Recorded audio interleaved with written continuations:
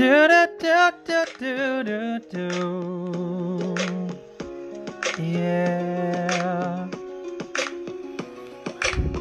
Gotta practice social distancing, so we're all at home.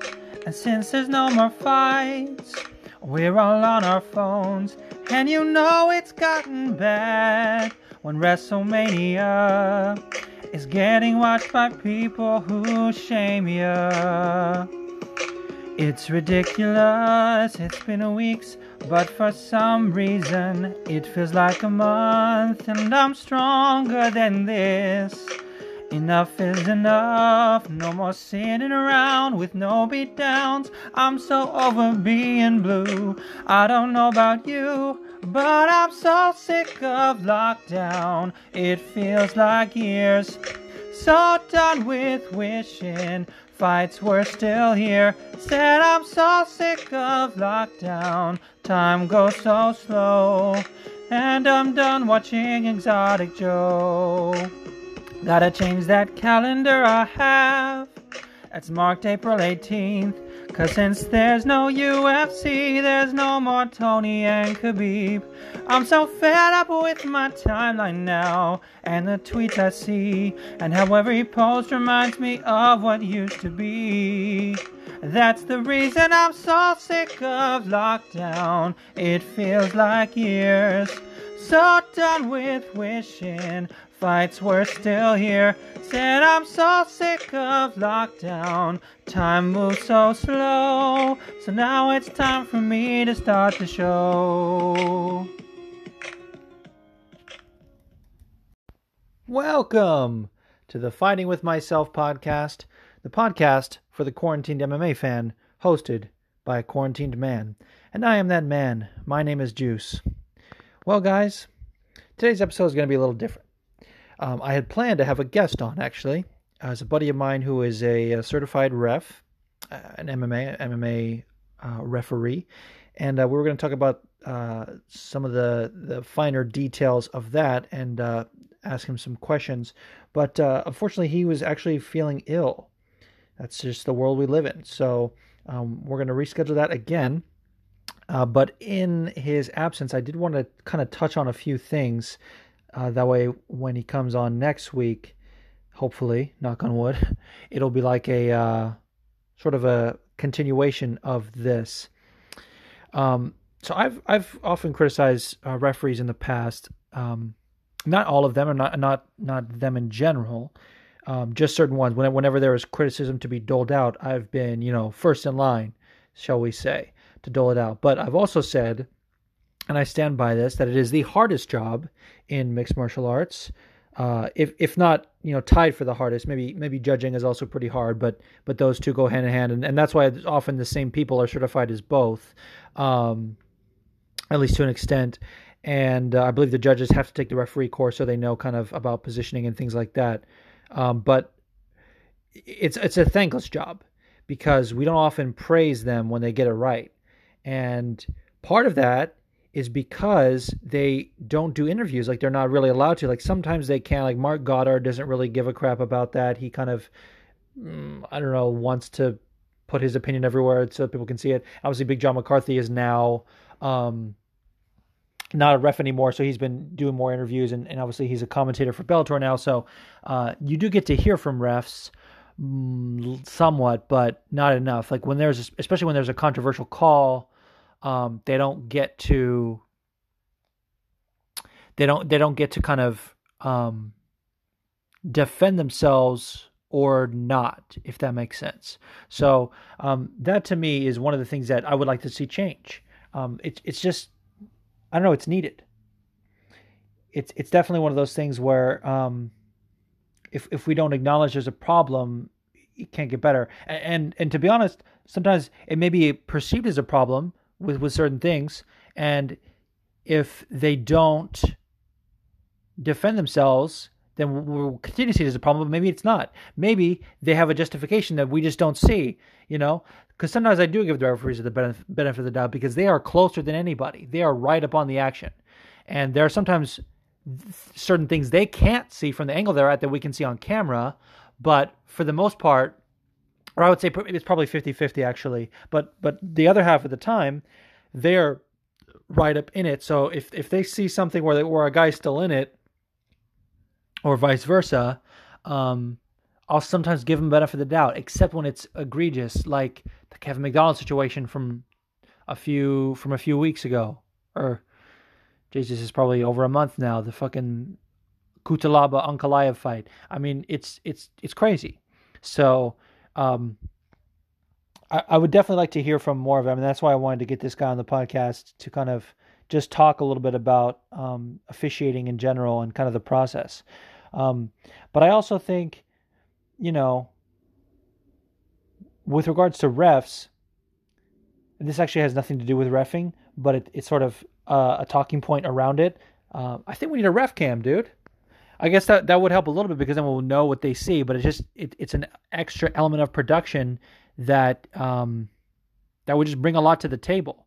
And there's a whole school of thought behind it, or behind reasons why, because you don't want to put equipment in danger, things like that. Referees sometimes are caught in the middle of certain things, or it's not like a camera that is fitted onto either your glasses or headgear or whatever. However they do it, it's not always the highest quality. I know there are pushbacks, and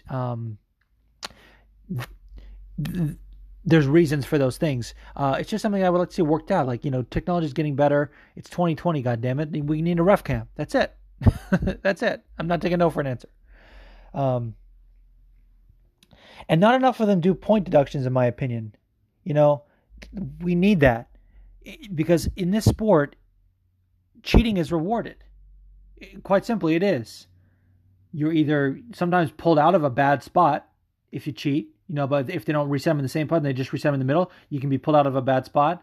You just get a ton of warnings, like way too many warnings. When in my opinion, your warning is in the back, dude. It's in the back. Not to mention experience from having done other fights. It's not like the rules change every fight, although that's another issue with the whole unified rules not really being the unified rules, varying state to state. I mean, these are all things that seem foolish to talk about right now, because there's no fights going on. Like when there are fights, we're debating how the commission should handle certain situations and how the commissions are corrupt, and now we're like, well, the commission should be shutting down fights, and some are still going on. Like Florida is still like, well, we don't give a fuck. Like, there's so much wrong in this current era of mixed martial arts we're in. We're in unprecedented times, not just with MMA, with the world. That it's become very clear to me as a world, not just like America, where I'm from, like not just wherever you are, UK, I have a lot of listeners there, and Australia. It's the world. The world was not prepared for this.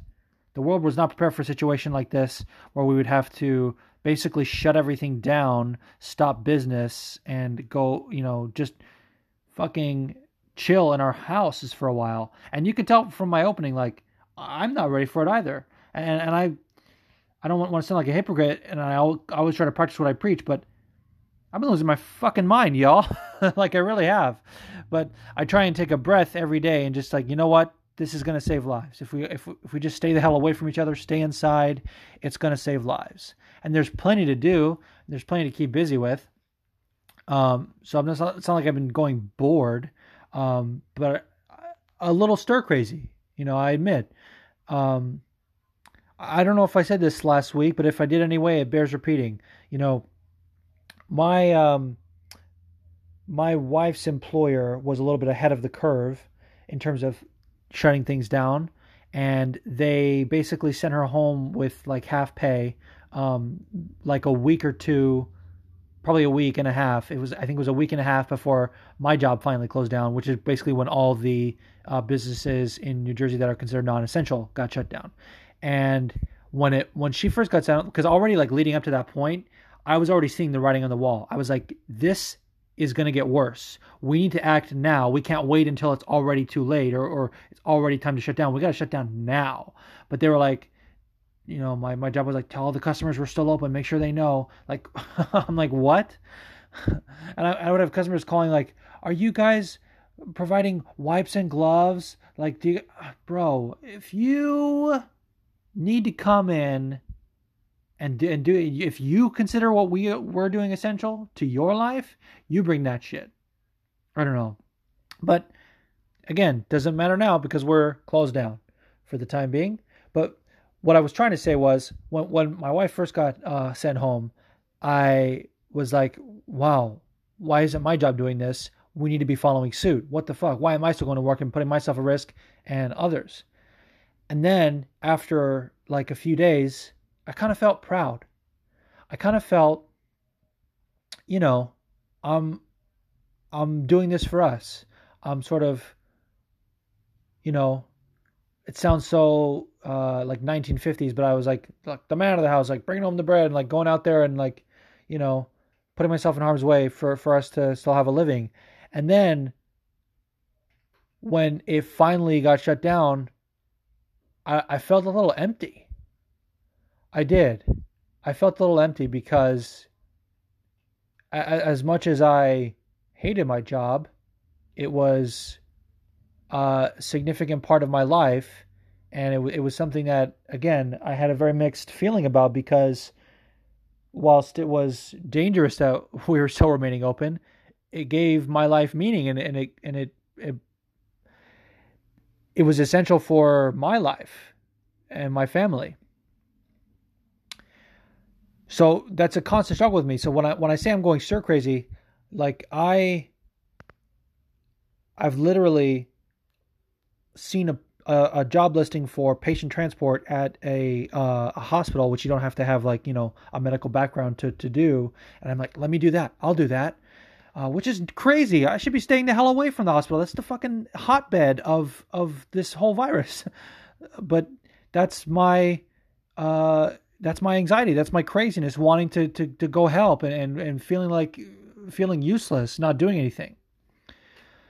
So when I say the name Fighting with Myself isn't just a name, it's literal. I mean, I fight with myself all the time about what to do because my brain, it's like the left brain and the right brain are always fighting, and I don't know which does which.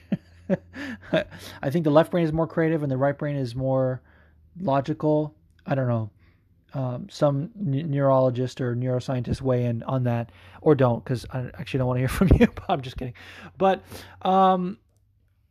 my logical brain says stay inside. It's for the benefit of humanity. You're going to save lives, even if you may be asymptomatic. You may not be showing symptoms. You could be a carrier. You could pass it on. Don't do it. Don't interact with anybody. And then my other brain says, I want to help people. I want to do things for people who can't.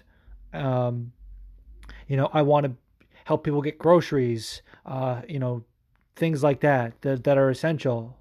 I want to do that, but then I have to like rein myself in, and even my wife has to rein me in because she's like, "Babe, you're not gonna fucking put us at risk. Stop doing that.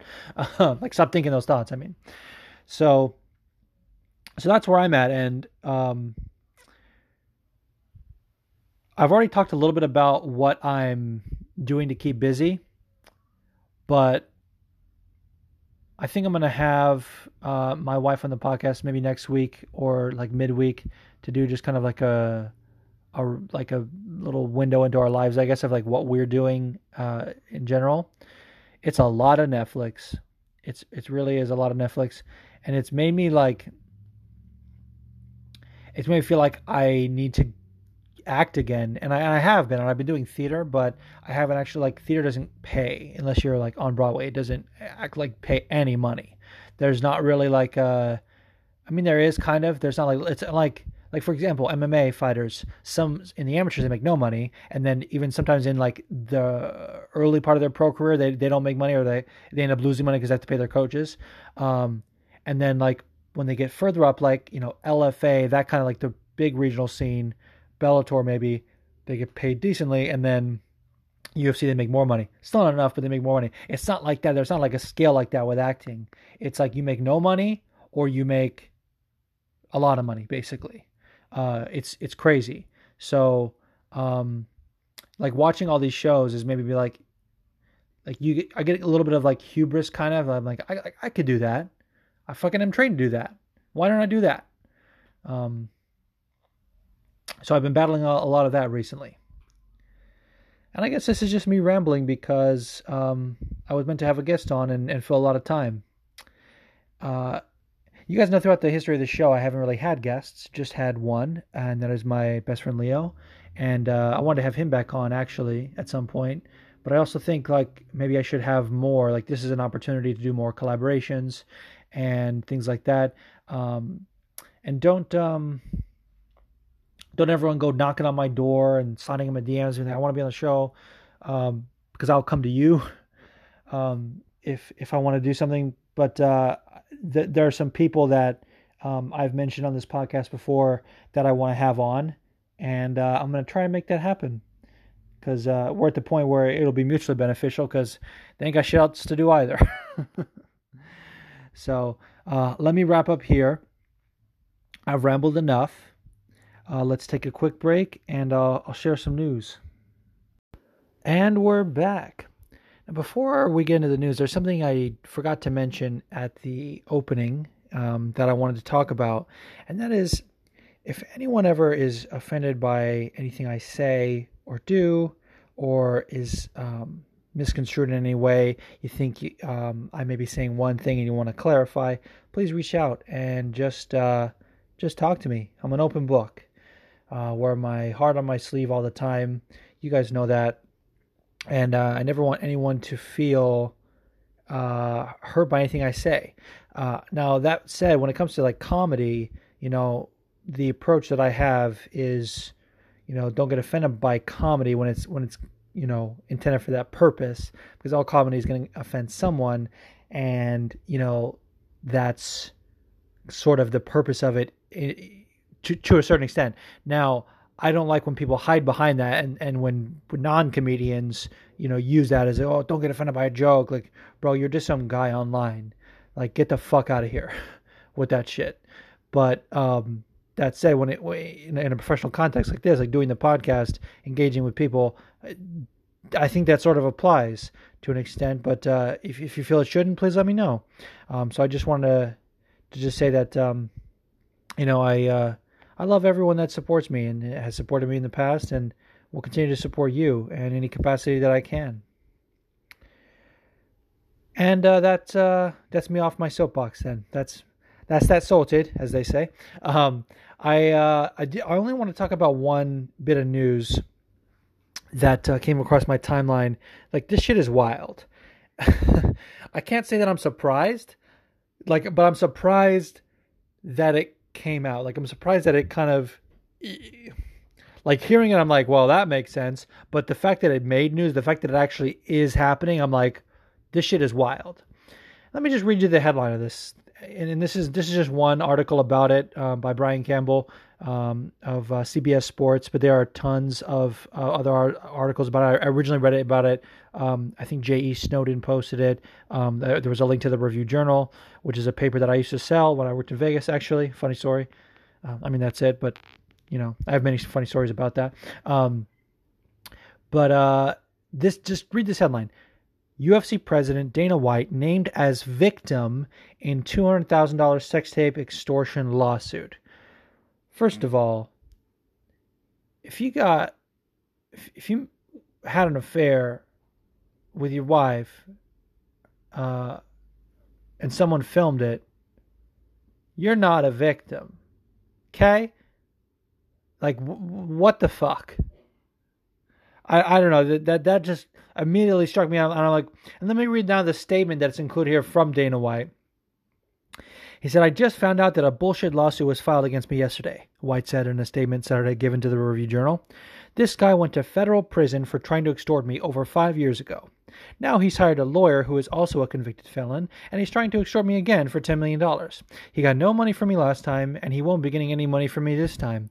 I look forward to the court dismissing this quickly so I can get rid of these scumbags forever. This is the most Dana White thing of all time. To be acting like a fucking asshole and doing some shady shit, then getting extorted from it. And extortion is illegal. So to be fair, he's in the right here. He is I guess, a victim in that sense. He is a victim of that particular crime or whatever. He's the target of this extortion, which is illegal. But, bro, you fucking, you know what you did. You know what you did. I mean, just go and read these articles about it. Like, make sure to check your sources and everything. But the Review Journal one's legit. This Brian Campbell one is legit, from CBS Sports. I guess it happened in Brazil, which is so funny. And I shouldn't be surprised. This is the guy who, amidst the global pandemic, is taking the world's view on said pandemic as personal vendetta against him, as a challenge for him to continue to do his job and put people at risk. I mean, this is what we're dealing with here.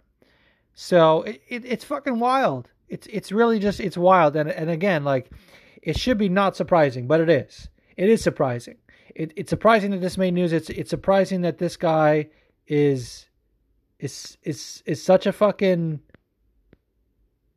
magnet for this kind of shit. I don't know. It's absolutely ridiculous. Like, it's so dumb that I almost don't have anything further to say. Like, I'm not going to sit here and tell anyone how to live their life. I'm not going to sit here and debate the legality, because that's another ththing, dude. Let's talk about this for a second, okay? Twitter lawyers, the worst. And I don't mean an actual lawyer who uses Twitter. That's fine. Like, there are actually a few people who are lawyers that listen to my show, and I love you, and please do your damn thing. But the motherfucking people who are not, and try to claim, try and debate the difference between a felony and a misdemeanor, and all this shit, talking about the John Jones thing, and even with this thing, I don't want to hear anything you have to say. And to be honest, there are some actual lawyers who are on Twitter who kind of fucking put their business where it shouldn't be with fucking shit that I don't want to hear from either. Like, I can remember when the John Jones thing came out, not this most recent one, because, you know, there are several, but the one where he put hands on a waitress or something. Do you guys remember that? He almost like choked the waitress or something like that. That's actually going to come up later on in the podcast, funny enough. But people were saying that the reports were out. This is before he was actually, like, they brought it to court or whatever. This is just when there was, I think there was like some footage of it or something like that. And a lot of people were like, well, innocent until proven guilty. And I was like, nah, innocent until proven guilty doesn't apply here. Fuck them. We gotta believe victims. You know, the whole Me Too thing was kind of my angle. I'm like oversimplifying it, kind of trying to sound like an idiot, but I'm just trying to make a point here. And this one fucking Twitter lawyer, and I do mean like an actual lawyer who uses Twitter, this one lawyer, like, came at me and was like, no, this is the very foundation on which our justice system is predicated, and like, we're like, innocent until proven guilty has to apply. I'm like, bro, get the fuck out of here and all your cronies, dude. So that was really a detour, but let's bring it around to Dana White. He's a terrible human being, okay? And terrible situation as well. Sounds like the guy extorting him is terrible as well. I'm not trying to say he's a good guy that's extorting him. I mean, like Dan said, he went to prison already.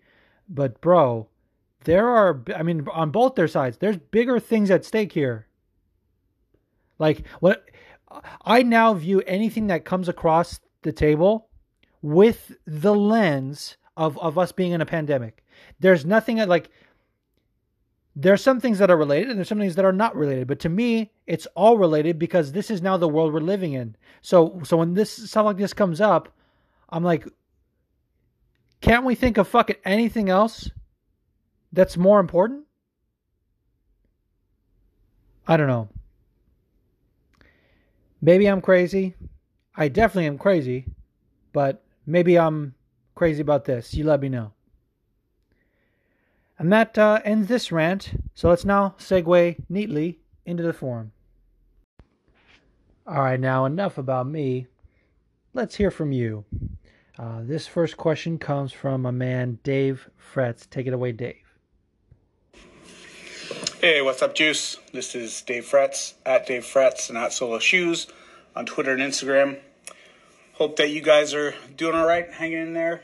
I'm sick of being stuck inside. But on that note, I got a question for you. I'm wondering what you think is going to change about the sport of mixed martial arts after this is all over. How do you think that this all is going to affect the sport? What do you think is going to change about events, about social media surrounding the sport, the way fighters do things? I don't know, any aspect you want to pick. I think it's fascinating to think about how life in general is going to change after this is all done, because there's certainly going to be some switches, businesses that will arise, some that will fall. Yeah, just curious. Hope you have a good one, man. Talk to you soon. Wow, this is such a great question. And it's funny, you say fascinating to think how things are going to change after this. I say terrifying. But in a way, fascinating is apropos. It harkens back to something that I came across on Twitter a few weeks ago. I believe it was Kaposa who shared it. And it wasn't even like a tweet. I think it was just a reply to someone. Yeah, I think it wasn't even a tweet of his, but I just kind of saw it on my timeline. He said, I can't stop thinking about this. And it was a link to an article from MIT saying how people keep saying like, oh, whenever it gets back to normal, this is the new normal, basically. Basically saying how this is going to affect the way we do business for a very, very long time, if not indefinitely. And I certainly hope not, but I can see that happening, absolutely. It's something that, like you said, businesses will fall and certain new businesses will arise. New ways of doing business will pop up. I believe this to be a sort of changing point in our society, and maybe for the good, maybe for not. That is yet to be seen, but it's certainly an unavoidable truth, in my opinion, that things are going to be changed. Like there's no normal, is what I'm saying. We're not going to go back to normal. Essentially, this is going to change the way we operate for years to come. I think, with regards to mixed martial arts, to get back to the subject of your question in this podcast, I would hope that it makes matchmaking and just building events in general more, what's the word I'm looking for? Purposeful? Because right now, or I should say, in 2019 and the start of 2020, before this all started, before the outbreak started, we had tons of events, week after week after week, and it was getting a bit like banquet food. It was getting a bit like a buffet, just sort of like, here's all the options, take what you like, just here all of these. And we're oversaturated with events from the UFC, from Bellator, from one championship, just a ton of events. And a lot of these promotions have, especially the UFC and Bellator, have a huge roster. And they have obligations to those fighters to give them a certain amount of fights each year, or at least to make an attempt to. Sometimes they don't have to fulfill that. I mean, certain things. And all their contexts are different. Like, for example, Cyborg, when she was with the UFC, and I can only imagine she negotiated a similar deal with Bellator, she did hers by a certain timeline as well. Like, I have to get 6 fights by October 2018 or whatever it was. Like, she had a certain deadline on her contract. And if that's the case for her, that could certainly be the case for other big fighters. It wouldn't be obviously the lower end of the spectrum, but certain things like that. So to me, I would hope that once, and I use the term loosely, go back to normal. Once business resumes, let's say, once we go back to having events, I would hope that we only put on fights that matter. I hope every fight, or at least most of the fights, had divisional implications. I hope that the rankings get a little bit more tightened up. I know that's very lofty. I don't expect that to happen, but this is a hope. But I do think that, or I guess at least I hope, because at this point we can only speculate, right? So I would speculate and hope that they put on events for a reason, because now I think we're starting to realize they're risking much more than just their health. Just more than just their bodies, their overall well being. It's others as well, putting other people at risk to put on events in this time. So, not to say that, oh, we're just going to keep having pandemic after pandemic, like the new disease is going to come up, the new virus is going to come up, but I would hope that it makes us take a step back and look at how we do things, and look at the fact that we're not as maybe hygienic as we used to be, or need to be, rather. I mean, I was having a talk about this with my grandfather-in-law, and he was like, years and years of technological advances, and you know what they say is the best way to prevent this? Wash your hands. And I'm like, dude, you nailed it. Wash your hands. There's been a lot of people saying since this happened, saying, wow, I'm just finding out that people didn't wash their hands enough. It's like, yeah, it's not that we never wash our hands ever, but bro, I'm washing my hands after I touch anything. Not literally, but go out the door just to get the mail, come back, wash my hands. Get something from my car, come back, wash my hands. Take a breath of fresh air, come back, wash my hands. I'm washing my hands after everything. So, yeah, this is going to affect the way we live for a long, long time. This isn't just going to go away. There's not going to be some big announcement in a couple weeks where, Trump or Boris or whoever your leader is are going to say, okay, guys, guess what? It's over. I saved the day. Hey, we beat this thing. Let's go back to being dirty assholes. Nope. It is going to be a slow, gradual process, or just, hopefully the numbers are going to go down, the rate is going to go down, and eventually people are going to say, oh yeah, there haven't been any confirmed cases in a good amount of time. Maybe we're okay. But by that point, it will be so ingrained into how we operate. I'm going to be fucking suspect of everything now, dude. Well, at least for a while. You're kind of breaking my brain, Dave. And I know in some ways I impose it on myself because I'm trying to take it larger than mixed martial arts. But I guess just a final thought on this. I would hope that we just get a little more structure with it. Because right now MMA doesn't have an off season. There's certain things that, and I like that about it. I would like that to stay, but maybe we don't need an event every week, huh? Absence makes the heart grow fonder. I'm a believer in that. Like, you can't tell me that whatever card they put on, if they somehow pull off some version of 249, which isn't really, should be called 249, it's going to be an amalgamation of whatever the fuck, you will watch it. And I will watch it. I'm not saying I won't, but we will watch it, and we will relish in it.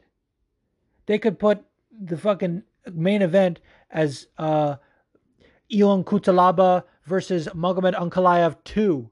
Like, hey, remember this 57-second fight from a few months ago where the goddamn ref broke it up after the guy was playing possum? Oh yeah, and before that, he charged his opponent across the cage when the fight hadn't even started. Remember that? This is your main event. We're going to be like, yeah, so I can't wait.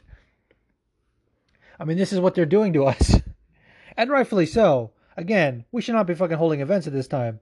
But whatever is the next big fight that comes out of this, it better be good. Because regardless if it's not, we're going to treat it like that. And I don't want to seem like a junkie, dude. I don't want to seem like a guy who's like, yes, give me some random Russian fuck on the undercard versus debutante on a main card. I'm not going to be like, oh yeah, please let me watch that. Come on. Thanks, Dave. Go follow Dave. He said it, Dave Fretz, but it's Fretz. And Solo Shoes is SOLELOW Shoes. Great guy. Shoes might be with a Z, I'm not sure. Try both. Anyway, figure it out. Yo, Juice. Just typing my photo here. This quarantine It's not for me. It truly isn't. As you said, the days are running together. Going mad in the house. But I understand why. And it's better we all stay safe, try to keep healthy, other than spreading it like maniacs to everybody in the continental United States. As for a question, I'm sure I should have had one ready. Okay. What is the first thing you're gonna do when the quarantine is over? Peace. Great question. Love this guy. Go follow him. It's at Olstreet Kicks, OLST Kicks, and it's funny because in a way I can't answer that question without acknowledging the way I answered Dave Fretz's question, and maybe if I didn't just have that rant and it wasn't fresh in my mind, I might not have this thought. But to me, like I said, when it's all over, it's not going to be like school's out for the summer where they say, okay, we're done now, and everyone rushes outside and does a fucking party dance. Like, I'm going to be stepping out of my door cautiously for a while. But I will say when everything is quote unquote over, if we can, if we get to a point where we can go into public places without risking exposure, the first thing I'm going to do is probably like go to the Cheesecake Factory or some restaurant that I really love and haven't been to and don't want to get takeout from because I don't trust what they're doing. And also it's too far. But I also, I was really bummed out when my play got postponed due to the coronavirus. And again, I was, there were a few, like our last few rehearsals before, like we finally got shut down, I guess you could say. There were a few rehearsals where I was like, should we even be here? God, like, and someone in the cast was sick, and I don't think they had the virus, but I was like, we don't know, like, what the fuck is going on here?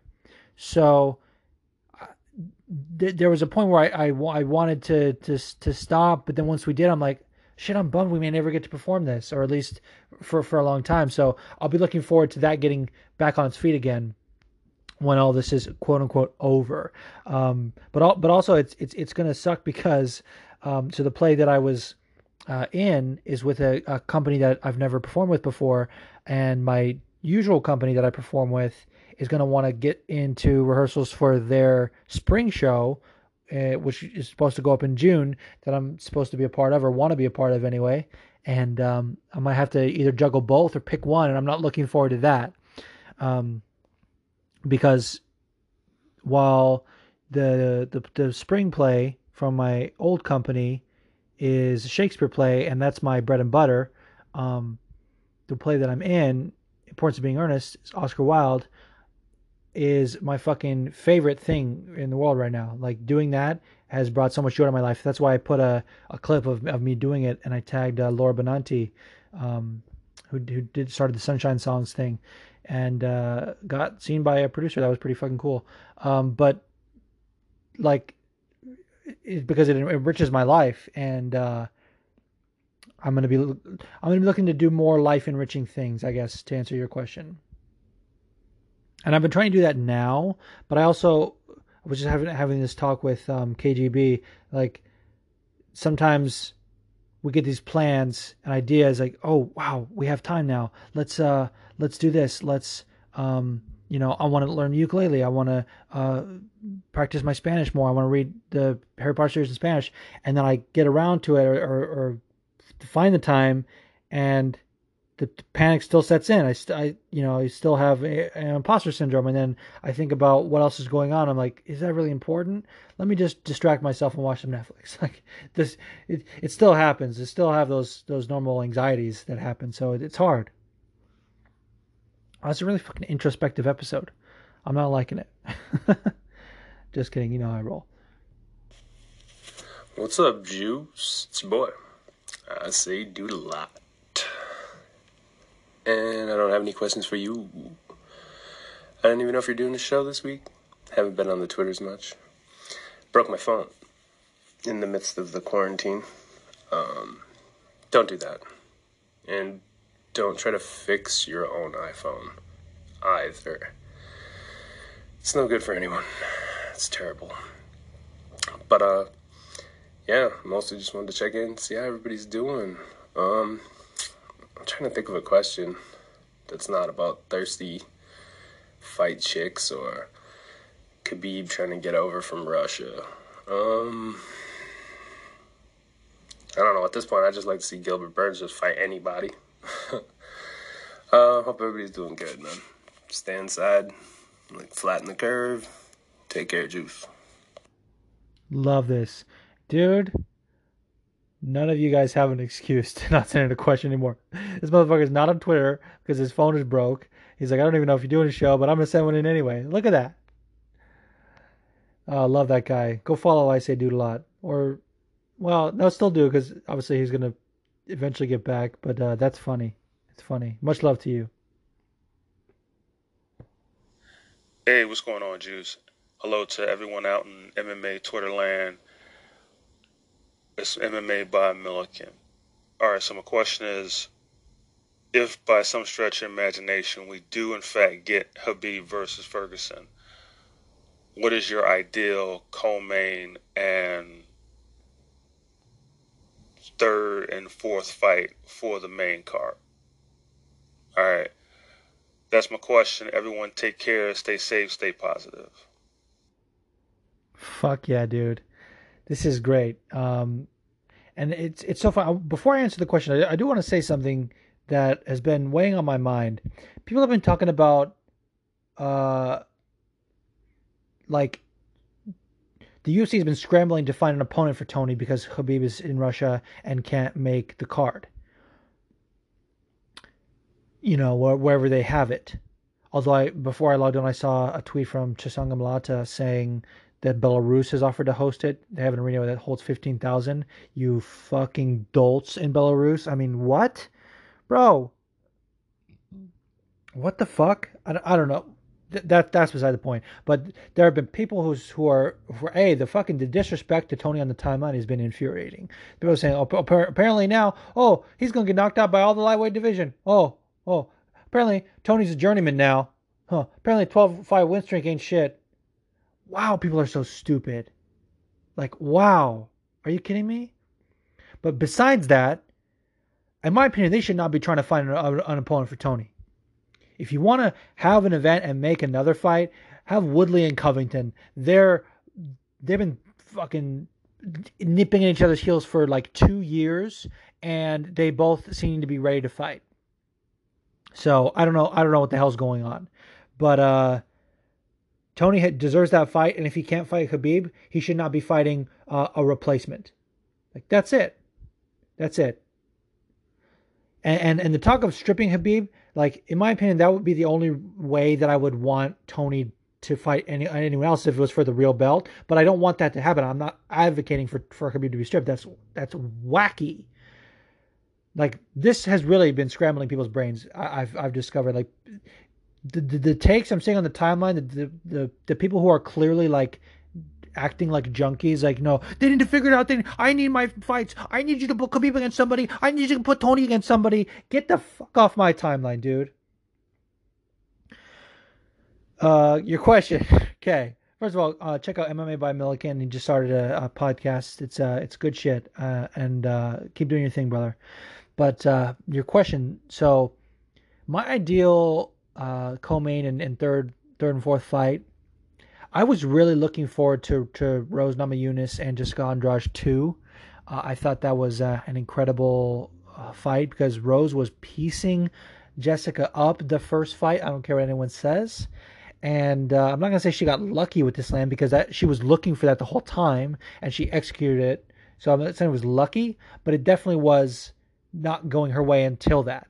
It's like MMA is a sport where you're losing until you're not. Kind of a thing. And she was definitely losing. So I really wanted to see that one run back, basically since it happened. And if we're not going to do that fight, like if that's not the co-main, it should be the third fight, is what I'm going to say. And The only reason I would want it to be replaced as co-main is if you were going to do Poirier Hooker on the same card. Now, that fight is scheduled to headline UFC San Diego, but that card, I'm pretty sure at the moment they're saying it's scrapped. I think either they don't know or they're like 99% certain, like, hey, we're not going to be done by it, so why have these people train? Like, it's sort of,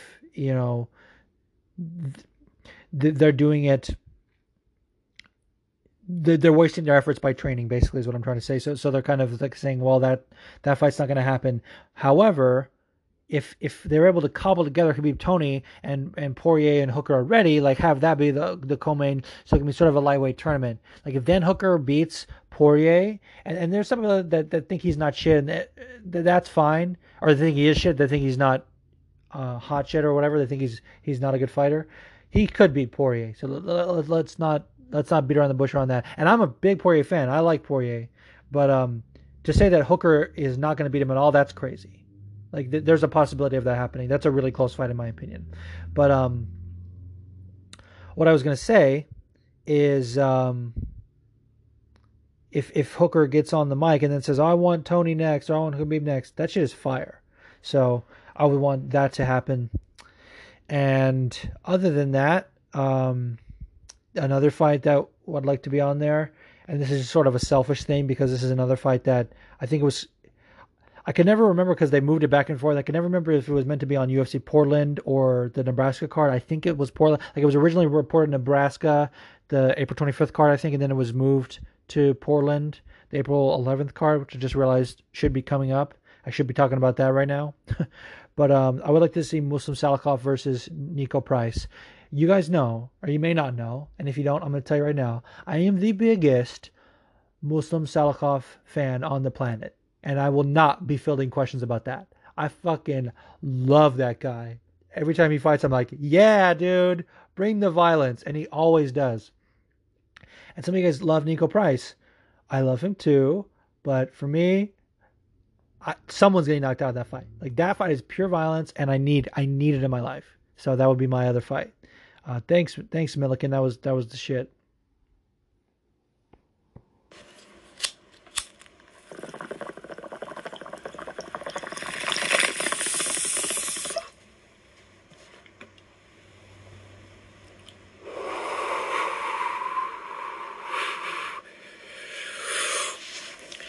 Hey there, Juice. Fighting with myself. It's Smokey J here from Australia. With the fucking things that Habib's been saying, the backwards and forwards, like, it's pretty safe to say that fucking UFC 249's gone.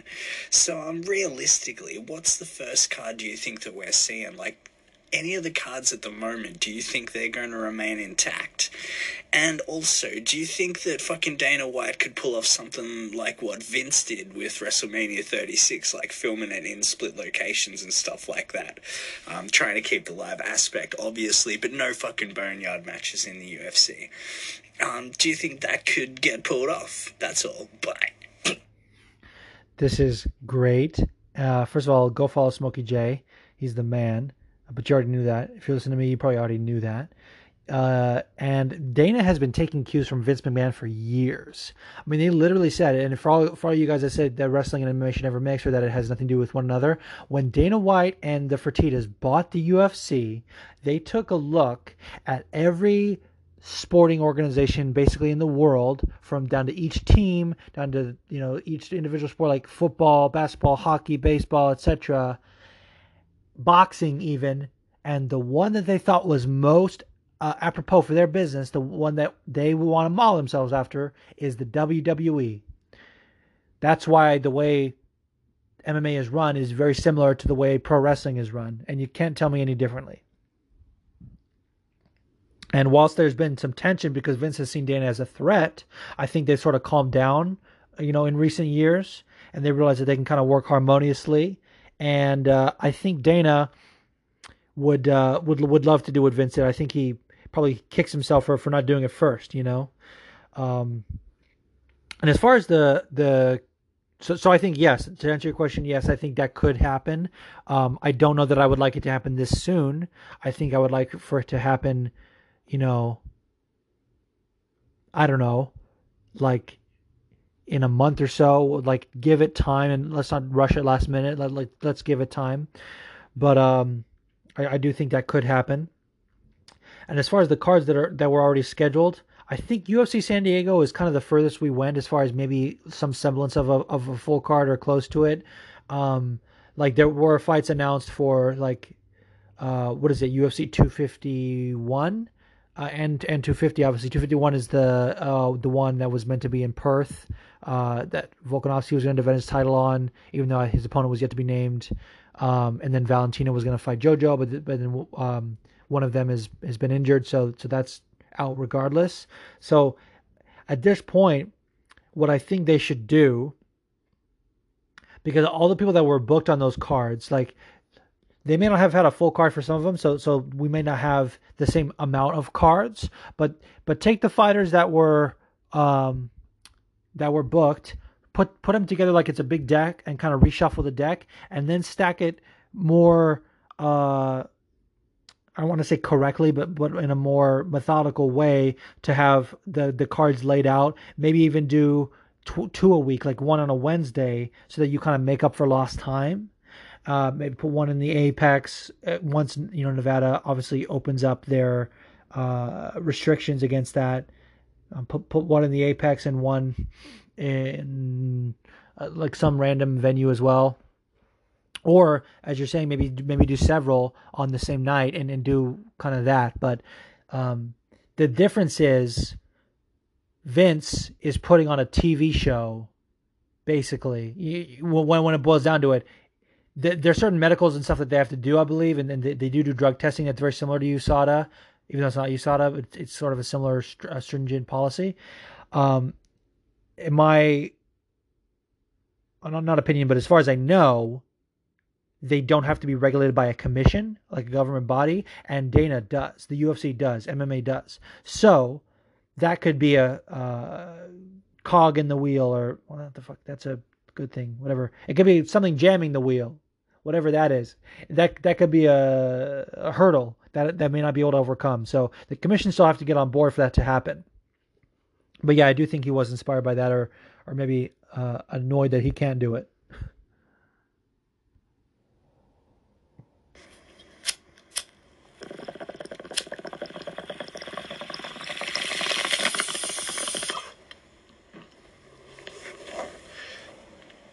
I decided to revisit my last question a few seconds later. Fucking set me up a boneyard match in the UFC, man. Who have you got in it, and how does it go down? Like, where? Like, fucking give me that shit, man. That's all. Bye.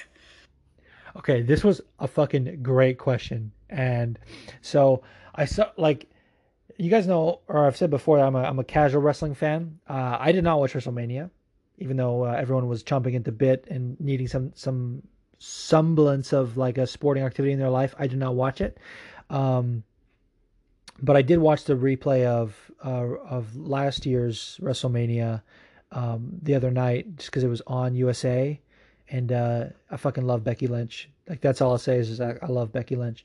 But I'm more of an NXT guy, so I wasn't like, oh yeah, WrestleMania, woo. But I did look at Boneyard match, and I thought that was like a thing. But all the reports I was seeing were saying that it's not usually a thing, and that it was something that they did with The Undertaker and AJ Styles as a new thing. And I was like, whoa, okay. And so it literally took place in a foggy graveyard, and it was more like theater than anything, but still sort of a match. And from the clip I saw, it looked pretty badass. And so if they were going to do something like that, so I think it was called a boneyard match because of the fact that it was in a graveyard, but the idea of it doesn't have to take place in a graveyard. At least that's how I'm interpreting your question, how I'm interpreting the match. And I thought of a bar fight. I thought of fucking Mike Perry, that video where him knocking some dude out, and I thought, you know what? Mike Perry, like, if you're going to do MMA in a non-setting, it needs to be in a bar. You need to have a fucking bar fight.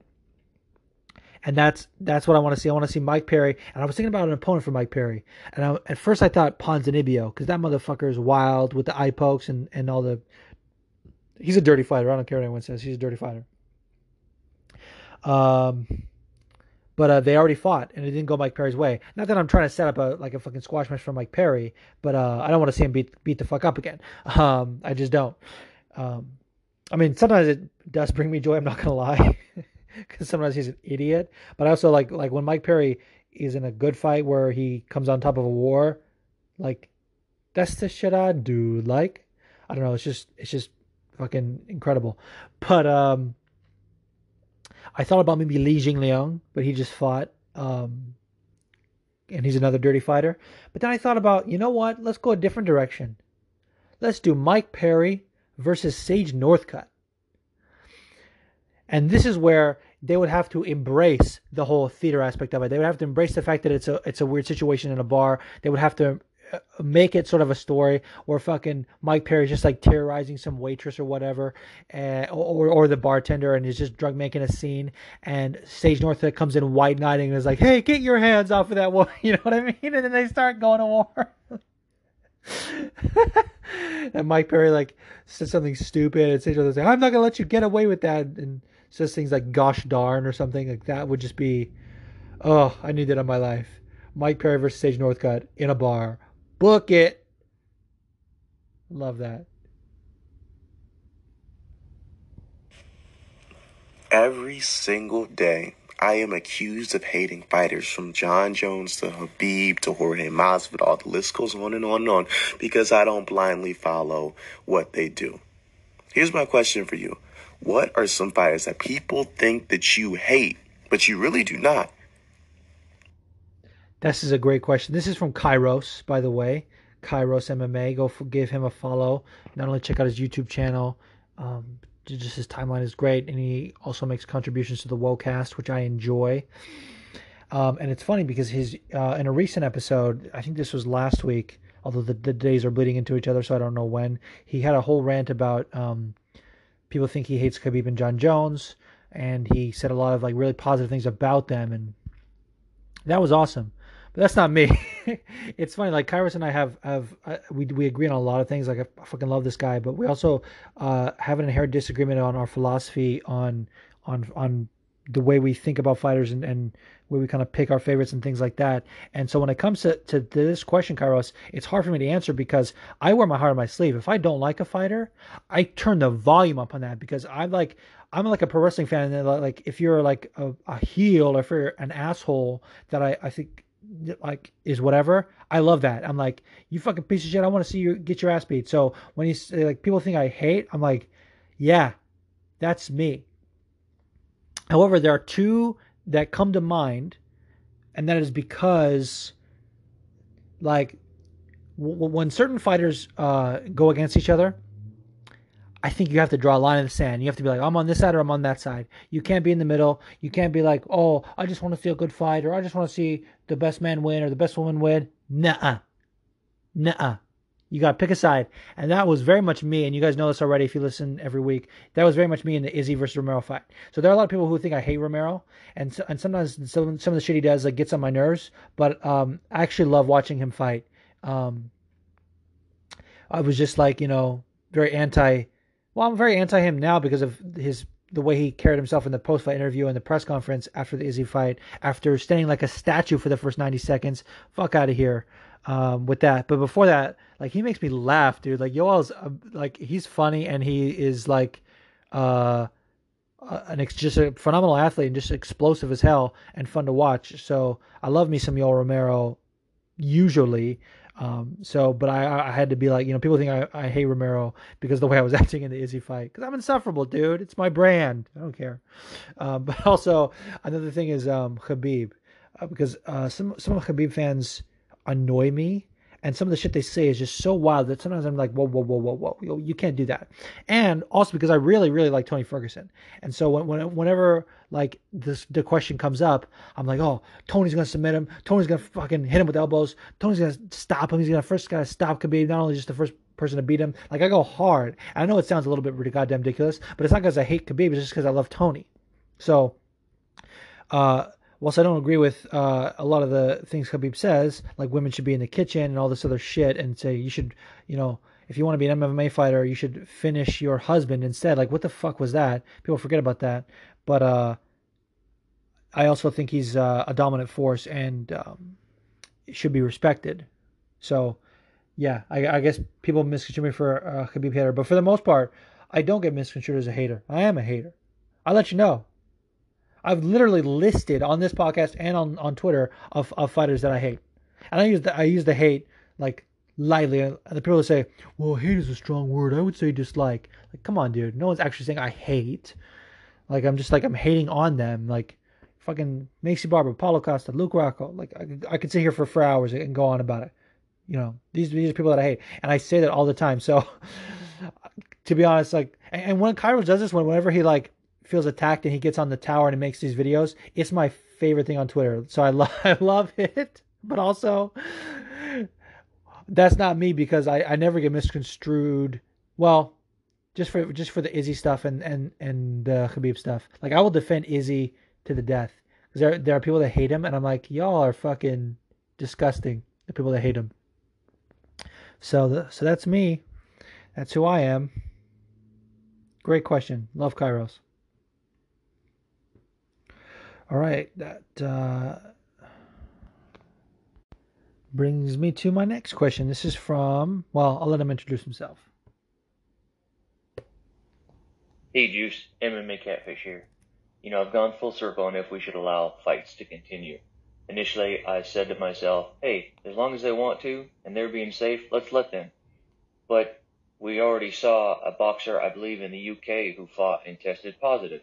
So we clearly can't trust people. And let's face it, let's just be honest, we're talking about a group of people who make risky decisions. Fighting people in a cage itself is a risky decision. Gyms can't even keep basic skin diseases out of their gym.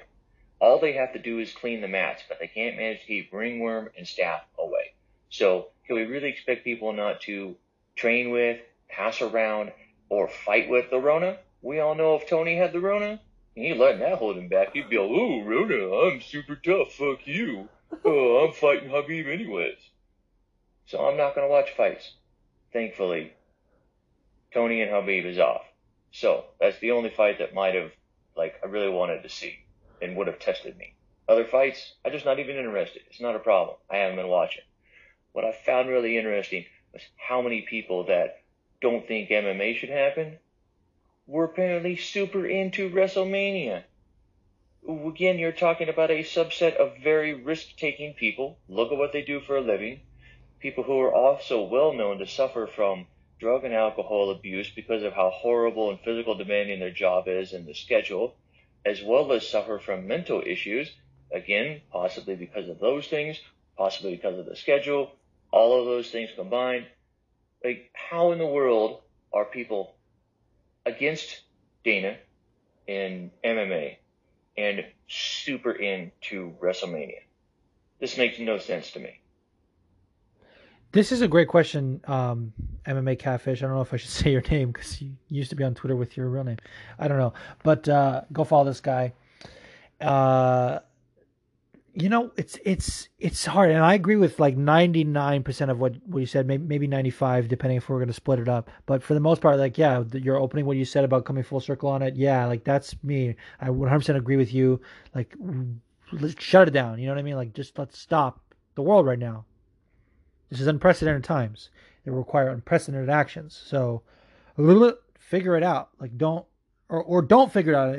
Depending on how you take that. So Jesus. But I want to say this also. The WrestleMania thing. So I touched upon that a little bit in my my intro. It was so funny seeing everyone watching it that normally shits on pro wrestling or just if they don't shit on it, they don't ever talk about it. They're like a closet wrestling fan, if you could even say that. But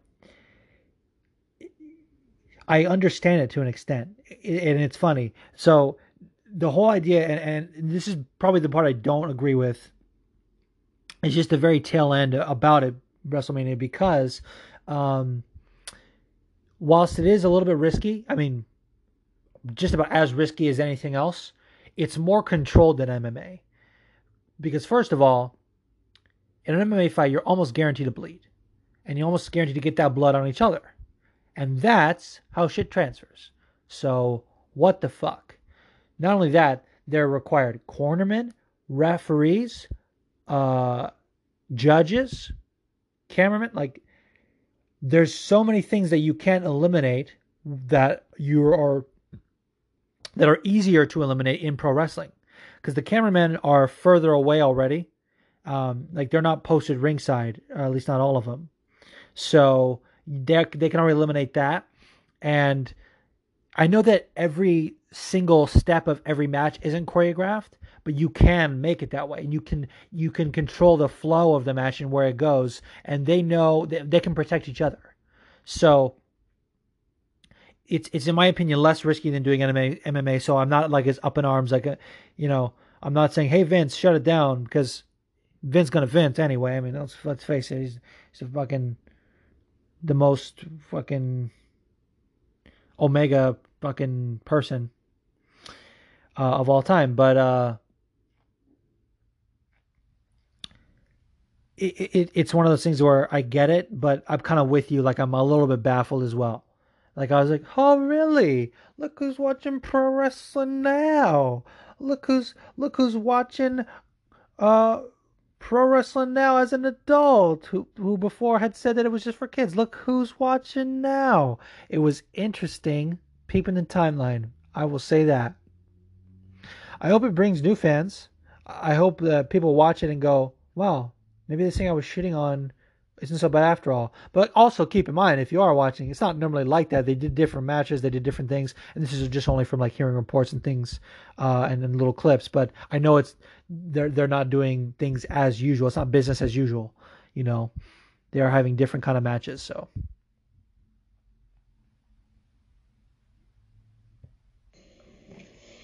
Hey Juice, it is Gina, G-Spot MMA, making her voice debut on the show. I'm so excited, bro, and I love you, and I love the podcast. But let me get to the question. What the fuck do you think about Paige VanZant's naked fucking ass and her husband all over the place on MMA Twitter, on IG, her stupid phone number, her titties out? I'm just like sick of it, bro. Tell me exactly how you feel about it. Am I being a drama queen? Am I being a hater? I can be a hater.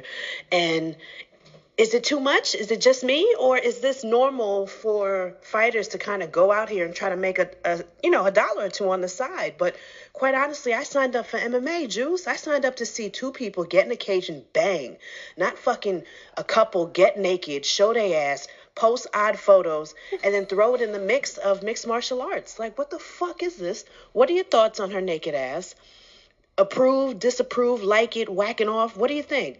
Talk to me, Juice. And I love you. This was great. G brought the heat. We went hard on Paige for a while. That's funny.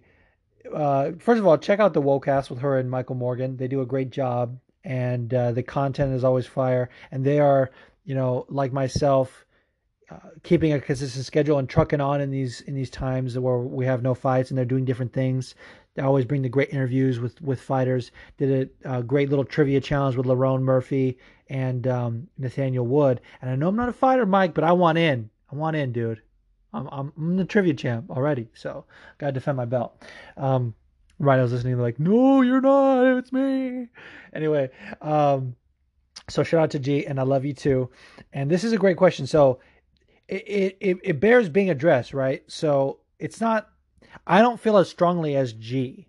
I'm not sitting here saying like, shut this shit down, stop it, Paige, what are you doing? But it's not something where I'm like, I'm not the target audience for that. I'm not thirsting after Paige. I'm a married man. I don't look at that and I don't go, oh wow, Paige, keep doing more, please. Let me sign up. Let me text you. No, that's not me. But I do look at it as her using all the tools she has to, market herself or create a business and do things. So I don't begrudge her for that. But with what she said about everyone putting it everywhere, like, that's the thing. She can post that. The husband, he can post that. But for people to keep sharing it and not, I'm not just saying like retweeting. I'm saying like taking the picture and making a own separate post about it. Like that's sharing it. That's putting it more throughout the timeline. So people like that are sort of perpetuating it, and it's kind of like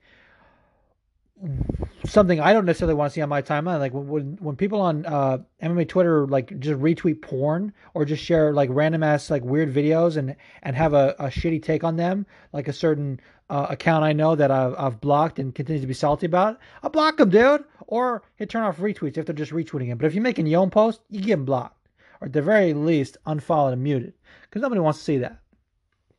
But I will say, and I sent a question about this to their podcast to kind of hear both sides of it and to play devil's advocate, because I don't mind it. But again, I'm not the target audience. I'm not saying I am here for it. I'm not a fan zan, as they like to say. But I'm the kind of person, I never hated Paige. A lot of people think that she's like just being given these spots because of her looks, and like blame the UFC for that. Blame the UFC for that. Don't hate on her for using the tools that she has, and don't think that she's not, I don't know, worthy of your fandom for some reason. I mean, I'm not like a super fan, but like some things I like about Paige, like the fact that she speaks up against bullying, which is something that I'm very, very for, to speak against it. That I'm for bullying. I'm very much for anti-bullying. So things like that really, really mean a lot to me. And when Paige speaks about those things, you can tell it's genuine. And I like that about her. So I've never hated on Paige. The shit with the husband is weird. It's really weird. And first of all, aside from that, it's corny. Like the stuff that they're doing is corny as fuck. And I made a tweet about it. I said, wow, the UFC doesn't really pay their fighters enough, because Paige and her man can't even afford clothes. Obviously, was joking. Some people took it seriously, and those people were absolutely out of their mind. But to answer your question, G, I don't hate it. And it's funny that you said I signed up for two people to get in the cage and bang, but you're talking about titties and ass out. Like, using the word bang in that contest is so funny to me, because whenever I hear someone say like, "Come on, stand and bang," I always think, why are we using this word for two people slugging it out? But it's funny to me. And yeah, I signed up for that, just as you said. Like, that's the content I'm here for, is fighting. But I'm also here for fighters using their own personality and things like that to market themselves. And that's one of the things I love about MMA. But again, circle back, it's corny. Like the stuff they're doing with like baking, and like he's got flour all over himself, or they have like a tiger parasol covering. But like, what are you doing? And then they're watering the garden. He's like covering his dick with the hose. Like, get out of here, dude.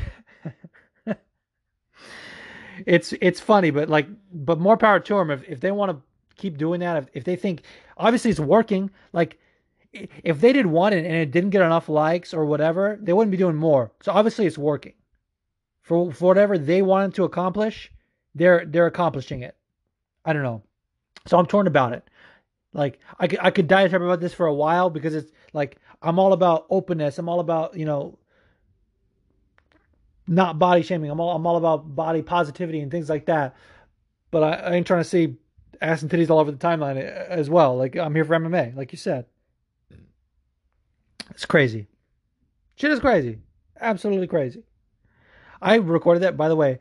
If you guys don't follow me on Twitter, like the personal one, you might have missed. This meme I used to spam a lot.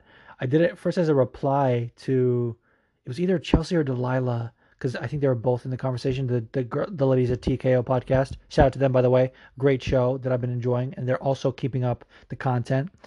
But they were talking about something going on with a certain fighter, and I was like, I made a video, and I was like, this shit is crazy. It's absolutely crazy. And I was being so serious, but they laughed so hard, and then I started dropping it on everybody, and it became a thing. But yeah, that's how I feel, G. All right, so that's it for the voice questions. If you want to join the conversation, you can follow me on FWM_pod. And I post a link with a question to send in a voice question as part of the forum post, which we'll get to in a bit. Or you can also, if you want to record it on your own and not have to do with the time constraints as G did and MMA Catfish did, you can record it on your own and email it to fightingwithmyselfpod@gmail.com.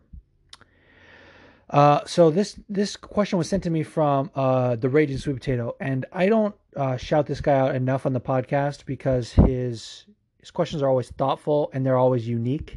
A lot of times people send in questions that are either like sort of a duplicate of someone else's question or just like a different angle on the same topic. And he rarely, if ever, does that. It's always unique. And his tweets are much appreciated. He brings a certain flavor to the timeline that I enjoy. And even though he may be mad at me right now, I'm not going to stop being a fan of his because he's a good guy. So go follow him at rage_potato_902. So he sent this question late last week, and I missed it. Well, because it was late, because I was already recording, and I decided to put it in this week, which I always do. He says, who would play Jon Jones in his biopic? Further to that, what kind of a biopic is it? Is it a fourth wall breaking, like when someone breaks the fourth wall, they look at the camera, address the audience? Is it a fourth wall breaking, introspective, self-told narrative, similar to Alfie or Deadpool? Or is it a hard copy, in-your-face, rapid-fire presentation of the quote-unquote evidence? Is it a tale of woe? Is it told as a cautionary tale of what path not to follow? Or is it a redemption story of how one man overcame his personal demons and became a shining beacon of hope and humility? Throwing up emoji. That's fucking funny. And this is actually a great question. So I think it depends largely on who would direct it. So if it was made by Spike Lee, who I think would probably jump at the chance to make this, it would be a little bit like a mix of the fourth wall breaking kind of thing and the like in your face kind of thing. Like Spike Lee's latest film, at least to my knowledge, his latest film, the Black Klansman. If you guys haven't seen that, fucking amazing movie about a true story of a guy who was undercover with not the FBI. I think just as a detective. Anyway, to bring down the Grand Wizard of the Ku Klux Klan, but he was a black guy, and so they used another guy to be him, but he was the one on the phone having the conversations. If you haven't seen it, you don't know what I'm talking about, but just go watch the movie. But then at the end, and this is where the movie, like, if you were to stop the movie before this, it would have been like an A+, but this sort of almost dropped into an A- or maybe a B+. He then played like a 5-minute clip of like because this took place in the 70s, right? So then he then played like a 5-minute or maybe 10-minute like montage of like current events and like over the last couple of years, like since the Trump administration, and like stuff with the Charlestown riots, or was it Charlestown? I'm probably getting that wrong, but there's good people on both sides and like things like that. He then like threw the political stuff in your face, and I was like, okay, bro, pump the brakes. I don't need that. But that kind of approach to it might be the kind of thing for Jon Jones. Like if they were to take like a cue from whoever made the promo for UFC 214, the rematch with DC, Jones and DC, where they did the whole like history of how he became champion and then what happened after and the subsequent events and things like that, bro, that's the guy. That's the ticket. That's what you want. That's what they need. And as far as who would play him, like, it's tough because he's such a unique individual, not in terms of like his personality or whatever, but also just his like stature. Because part of the story of Jon Jones is how he's like taller and has more reach than anybody ever. Like the only person he's fought who's on his level in terms of height is Gus, and I think Reyes was maybe close. I'm not sure.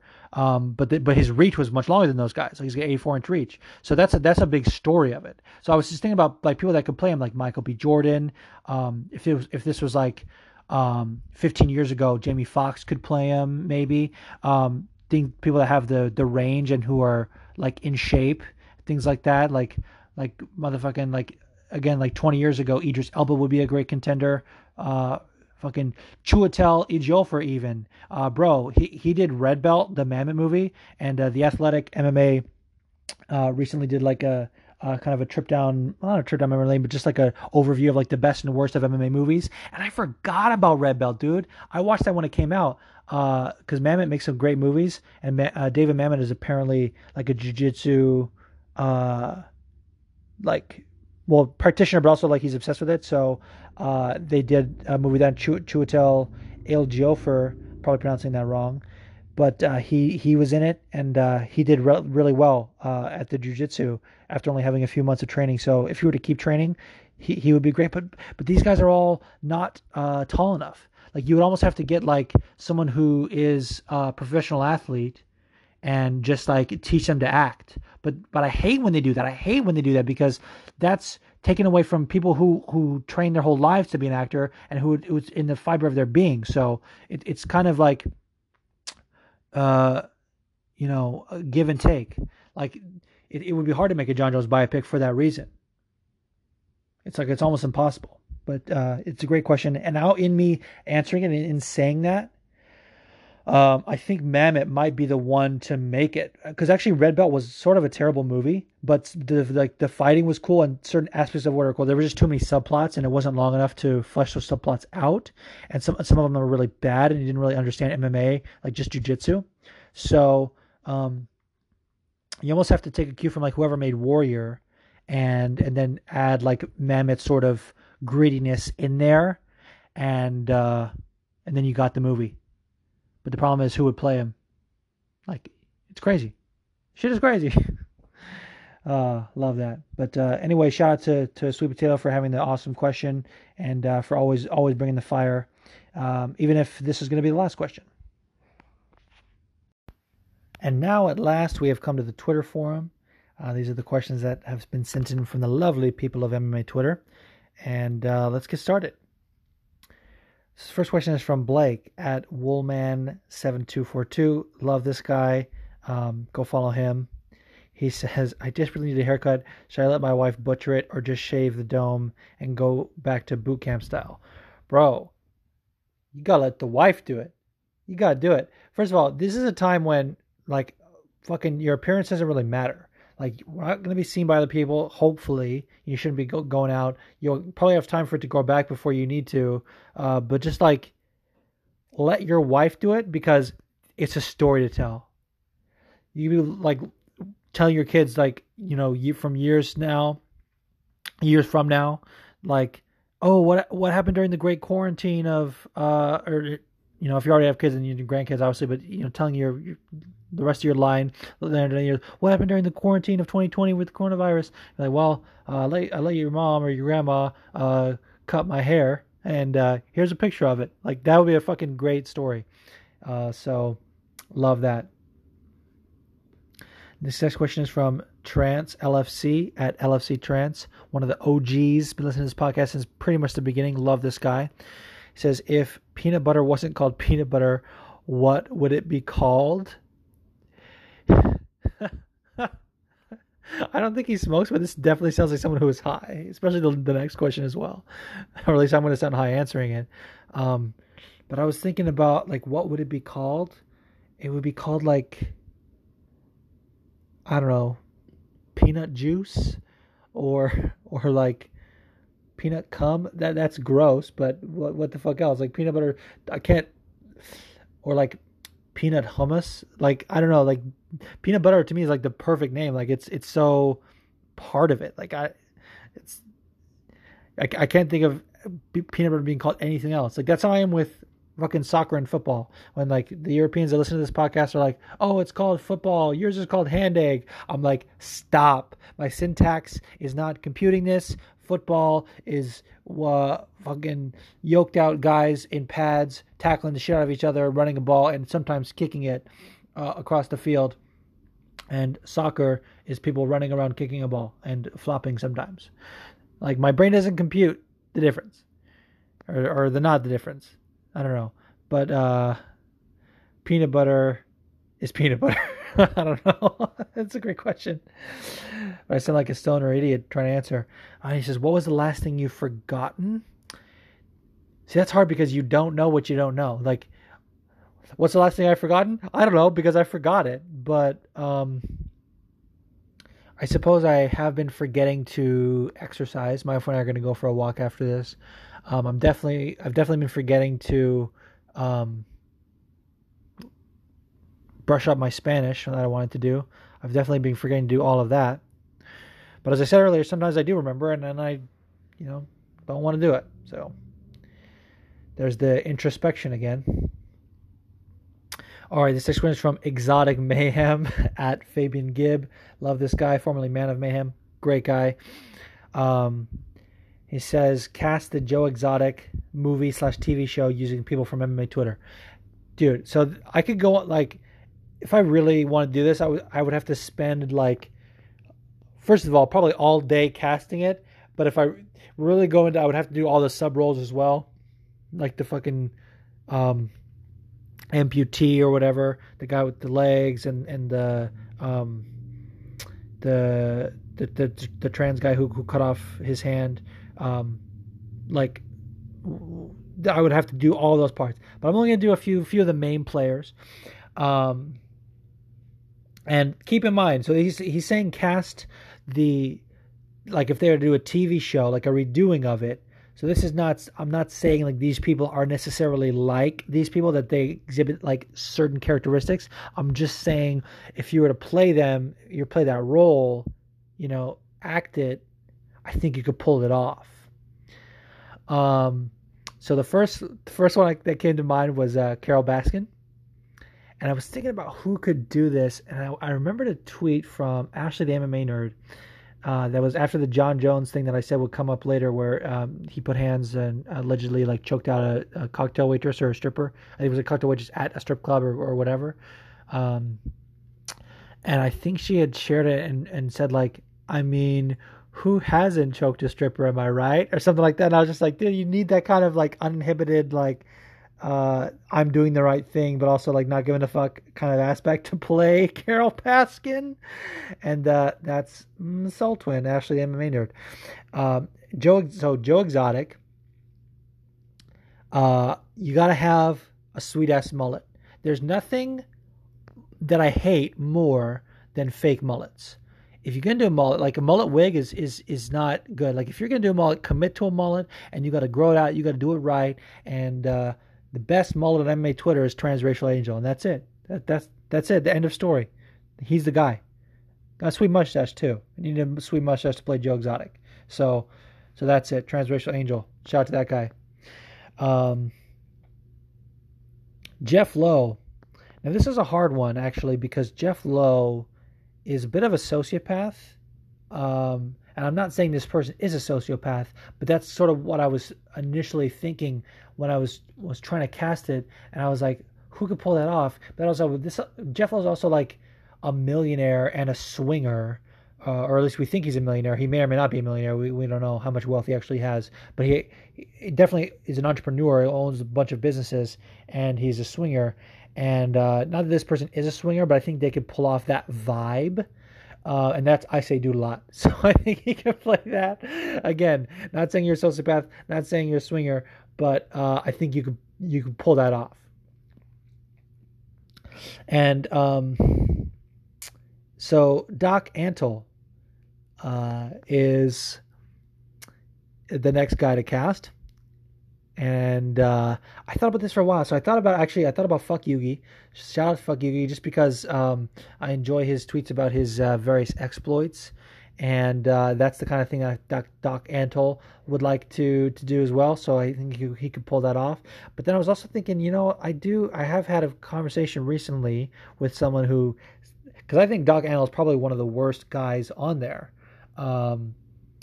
And this person was saying, like, no, he's actually not a bad guy. Listen to this other interview. And I'm like, what? So you didn't play, like, when you're an actor, you can't, like, judge the character. You can't, like, if you're playing a villain, you have to humanize him in a way, because the villain doesn't think they're the villain. Unless it's a fucking Disney movie and they're like, they know it's like good versus evil, and they're like, nah. But most, like, a good villain thinks they're doing the right thing. And they've deluded themselves into thinking they're the hero of their own story.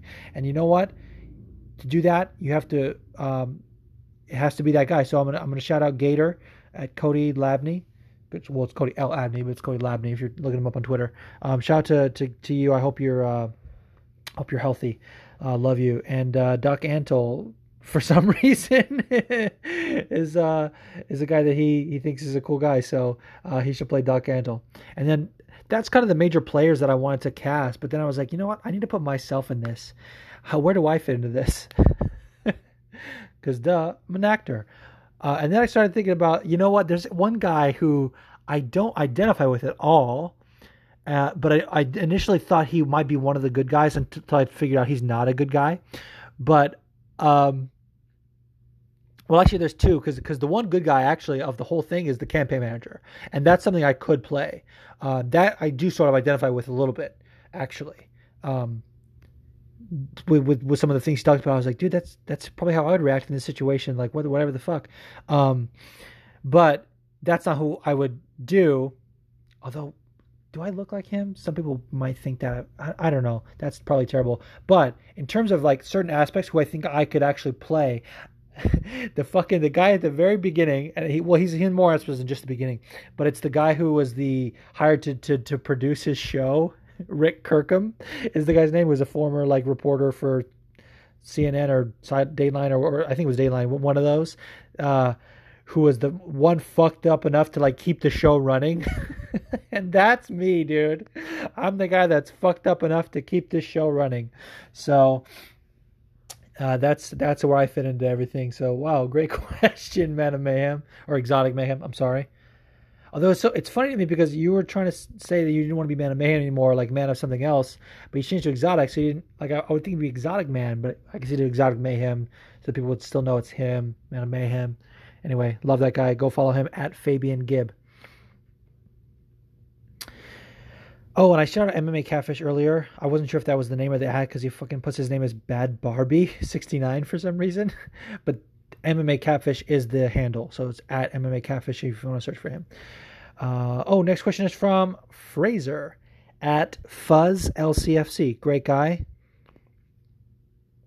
I love this guy actually because he is from the UK and then moved to Australia, I believe, or maybe it's vice versa, but I think that's right. And those are two of my favorite places in MMA Twitter. Like the people that are from there are my favorite peoples. So shout out to this guy for being part of both. He says, the UFC has never held an event in Africa. If or when it does, where should it be held? In my mind, there's only one place. And it would have to be, like, if they don't do it here, in my opinion, it's a miss. But also, like, if they have a good reason, like, not enough, like, it's not a good venue or things like that, I would understand. But in my opinion, the country that has the most representation in Africa from people in the UFC is Nigeria. You've got Stylebender, Israel Adesanya. You've got Kamaru Usman. You've got, I believe, Sadiq Youssef. And if I'm correct, I think Jimmy Manuwa also has ties to Nigeria. And I'm sure I'm missing some as well, but that probably has the most representation. And then obviously Francis Ngannou from Cameroon. And Cyril Gane, no, he's from just from France. He met him in France, so I'm going crazy on that one. But yeah, there's probably more representation in Nigeria than any other country, and that has to be the one. Although, if they were to do it, like for example, like in South Africa, because that's more like Johannesburg is a very much like a mainstream like city, I would get that. That would make sense. And that it's more English speaking as well, I believe, like compared to the other countries. So that would make sense to me. This next question is from Mixed Martial Mav. This is actually the last question. It's at Mav Gore. Go follow him. And it says, if you were a rapper who also happened to be a cat, what would your name be? And he says his would be Litta Trey, like Litta Tre, with an accent over the E, dude. Litta Trey. I was thinking about this. Might be Lil Pause, probably. Lil Pause. Fucking A. Great question. Great way to end the forum. Love that. So, since we got nothing else to look forward to in terms of actual events going on next week, this also wraps up the show. But I do maintain hope that that we can do the interview with my ref buddy next week. And if not, probably going to get another guest. So stay tuned for that. Stay tuned for some guest. Stay tuned for, I don't know, any content, because I'm going to keep making it. Not that I'm saying take what you can get, but I'm just saying I want to keep us entertained. I want to keep us in the community. I want to keep putting out content to distract us all from this terrible situation that's going on in the world. So thank you everyone again for loving and supporting me, and I love and support you. You can follow me on Twitter and Instagram at FWM_pod. Not enough follows on Instagram. Definitely fix that. If you have an Instagram and you haven't followed me on Instagram yet at FWM_pod or FWM_pod, fix that. Okay. You can follow my personal socials at Aaronish Jackson. That's where I spend more time tweeting. And on the timeline is on that account. Except for when I have like a spicy hot MMA take, sometimes I'll dip over to the FWM account, just fire one off just to stir up some shit, you know? But seriously, you guys are the best. Keep continuing to promote, positivity in the community. And whenever people tweet about the podcast, it makes me happy. So love you guys, and support all the other podcasts that are going on as well, that are putting out content in this time. I know Steffi Haynes just started Crooklyn's Corner, some great episodes with Philippe Nover and DC. Just dropped one with Aljo as well that I need to check out. Great stuff from her. Combat Sports with Rhinos pushing stuff out. The Wocast, as I mentioned earlier. Split Podcast has an episode. I don't know if they're going to continue to make more, but keep supporting everybody. I'm sure I'm leaving people out. I'm just trying to think of people who have made an episode recently. Lat B, love the stuff from Lat B. So yeah, love everybody and support everybody.